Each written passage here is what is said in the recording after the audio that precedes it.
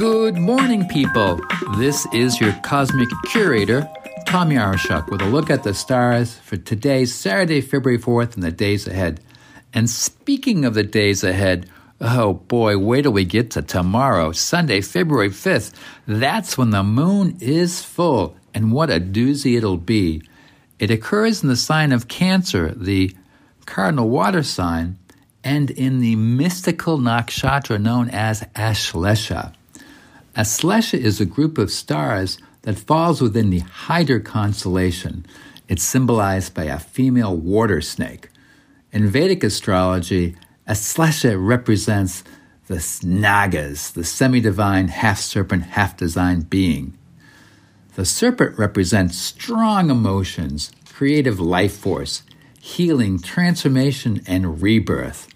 Ashlesha is called the entwining star and delivers intense emotional energy that can be hard to shake if we are currently holding on to something negative. Unexpected feelings, actions, and events are very likely to occur on this full moon, so fasten your seatbelt. There's another issue, too. This energy is heightened because Uranus is in Aries, and that's smack dab in the middle of the Capricorn Sun Cancer Moon axis. It forms what we call a T-square. It makes things very volatile. It can be quite shocking on all kinds of levels, from the mundane, from things like transportation, communication, and then the more mystical, like spiritual awakenings, new insights, and even divine revelations. I'm hoping the causeway on my beloved dear isle doesn't get washed out. But yes, there will be a whole lot of emoting going on with this full moon. Now, the full moon, when it's in its home sign like this, expresses emotions in a very powerful way.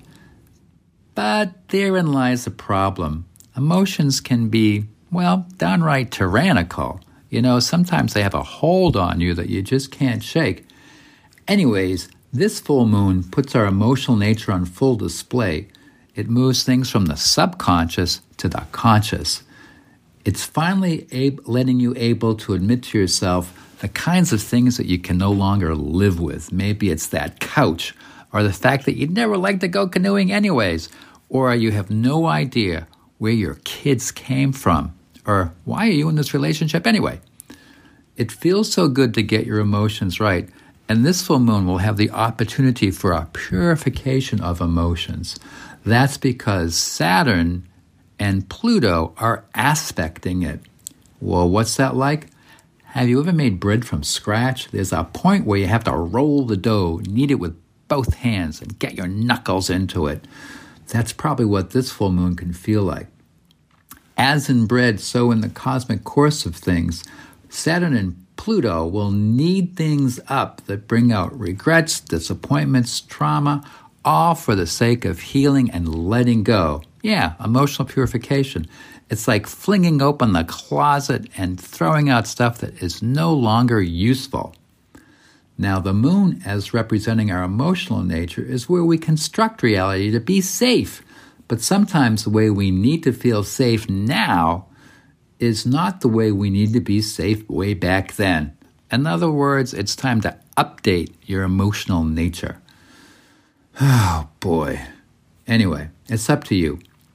But this full moon will help you see what you need to do to stay where you need to be.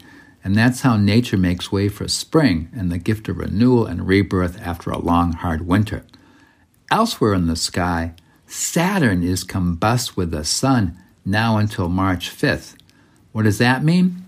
Well, this cycle is a continuation of a deeply transformative process. What this really means will become clearer to us after that conjunction with the sun is over on February 16th. But for now, suffice it to say, Saturn represents the power of our actions, the process of manifestation, and the limits and boundaries of our perceptions and experiences.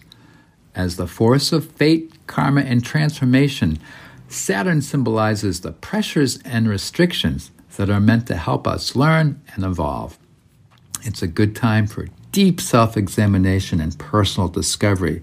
And whether you like it or not, it's a time for deep self-examination and personal self-discovery. Oh boy. In any case, meditation always helps.